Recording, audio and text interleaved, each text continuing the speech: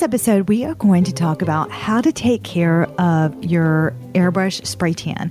So this was a series of airbrush tips, I should say, and tricks.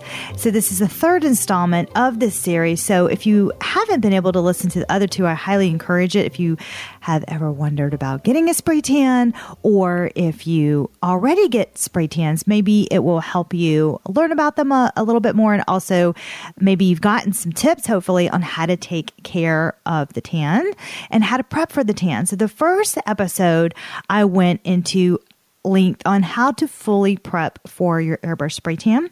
The second one, I talked about what to look out for in the treatment, during the treatment, and how to prepare for that, like during your session. And this one is specifically on how to take care of your tan. Tans can be, they're not an investment, but they do, you take the time to go get them. They do cost money, and you want to make sure that your tan lasts, or at least I do. And I love that golden glow. It looks so healthy, and it just looks like that sun-kissed look right from the beach. But I cannot stand it when it's coming off all patchy and doesn't look good. So here are some tips. I've spray tanned for so many years, over 11 years. So I do know about spray tanning, and it's so good for your skin because it just sits on that top layer of your skin and it sheds off, and as your new fresh skin cells come to surface. At my spa, I have two types of solution. One is what we call a signature color, and another one is a accelerated or a rapid tan is what a lot of places also call them.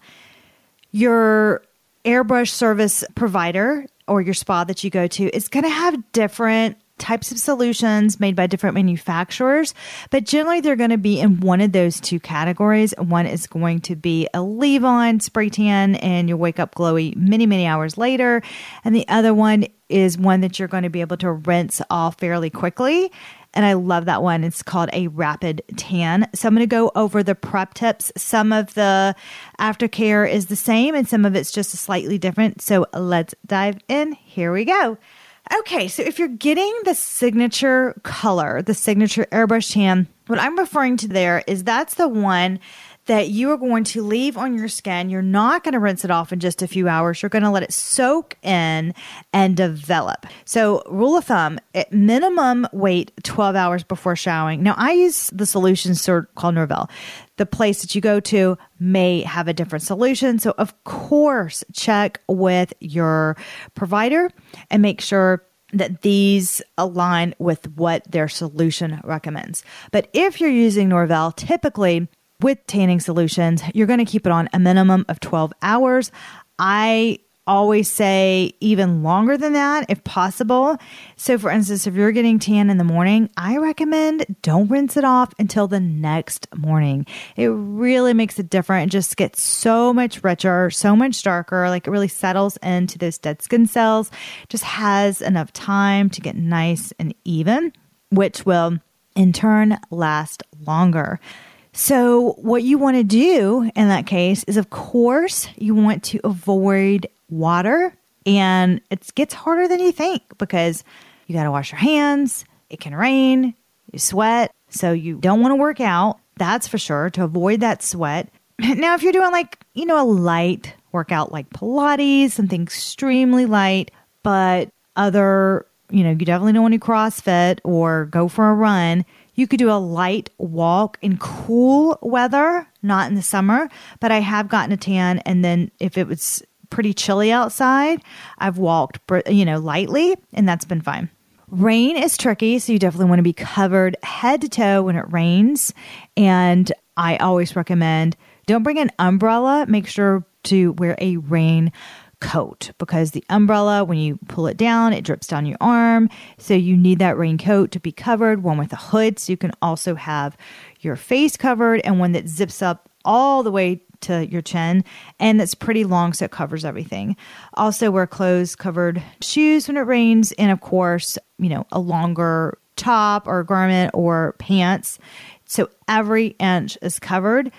You just don't want the bronzer to get too wet or it can affect the way the tan looks. So, if you get a few drops, it's okay. Just rub it in with your fingertips, rinse those fingertips off, and you'll be okay. Now, when you're cleansing yourself, make sure to use only a pH balanced cleanser. Typically, your service provider will offer those body cleansers in their location. We have a Norvell body cleanser that works so magical with the tan. It's awesome. Or you can use an organic soap. There's certain soaps that don't do well with the tan, even though they're natural. So just, again, ask the provider that you're going to what you should cleanse with. It will make a big difference in the way the tan lasts. Now, I have always been a fan of make sure that your products don't have mineral oil in them. It just tends to just break the tan down super fast, and you'll notice that it can just almost slide off. The mineral oil just breaks it down way fast. Now, on the plus side, if you do need to get an airbrush spray tan off quicker, you can add mineral oil to a bath, and you can go down scrubbing that off because the mineral oil does break it down pretty fast, and it tends to slide a lot, off. Now, can you get all of a tan off if you're sprayed pretty heavily? Well, not usually. You're still going to have to wait a few days. You can get a lot of it, but it's dead. Again, it's dead skin cells. So some of it, you got to wait till new fresh skin develops. So just know that. That is key to know that you can't always get every single little bit off. You can definitely minimize it, but not take the whole thing off. Now, back to cleansing. When you're in the shower, you're going to want to avoid scrubbing in the shower. So what I mean by that is you're not going to use a washcloth or a loofah or a silicone back scrubber, or you're not going to want a dry brush. You're going to want to be really aware that you're just going to use super gentle, just your hands to cleanse with. And you can, of course, use your loofah on the bottom of your feet. And I'd still, obviously wash under my arms and places like that. But overall, you're going to be very gentle. You're not going to want to scrub because it will take the tan off prematurely. Also, when you get out of the shower, pat dry. Don't rub your towel all over your skin, or it will also affect the way the tan looks like.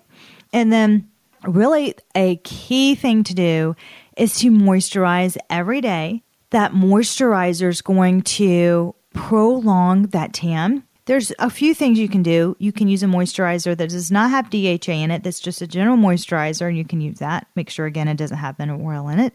Or you can ask your provider if they have a moisturizer that has DHA, dihydroxyacetone. That is the coloring agent that is in the lotion that you put on your skin. So you're adding that color back that just came off that, in the shower that rinsed off. So if you want to prolong your skin, oh my goodness, get that moisturizer that has that DHA. We currently have one that has, it's like a travel size one. It's my favorite because it's so small. You can just get it when you need your tan. It lasts for that tan.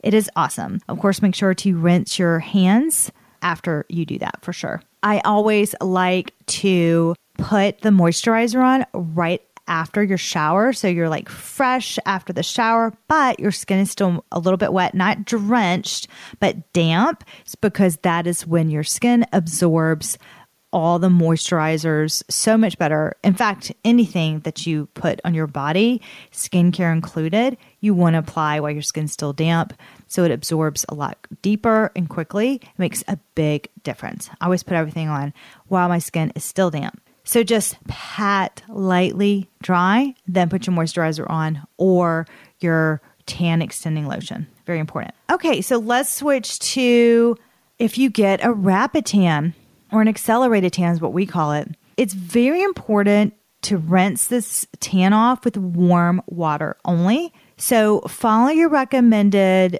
guidelines that your provider gives you on the time to achieve your desired color. Ours is keep it on for 2 hours for a light glow, 3 for a medium glow, and 4 hours for a darker glow. So the reason why you want warm water, you don't want to strip the tan. Hot water is way too hot. You just want to have most people don't take super cold showers. So a warm water is just perfect.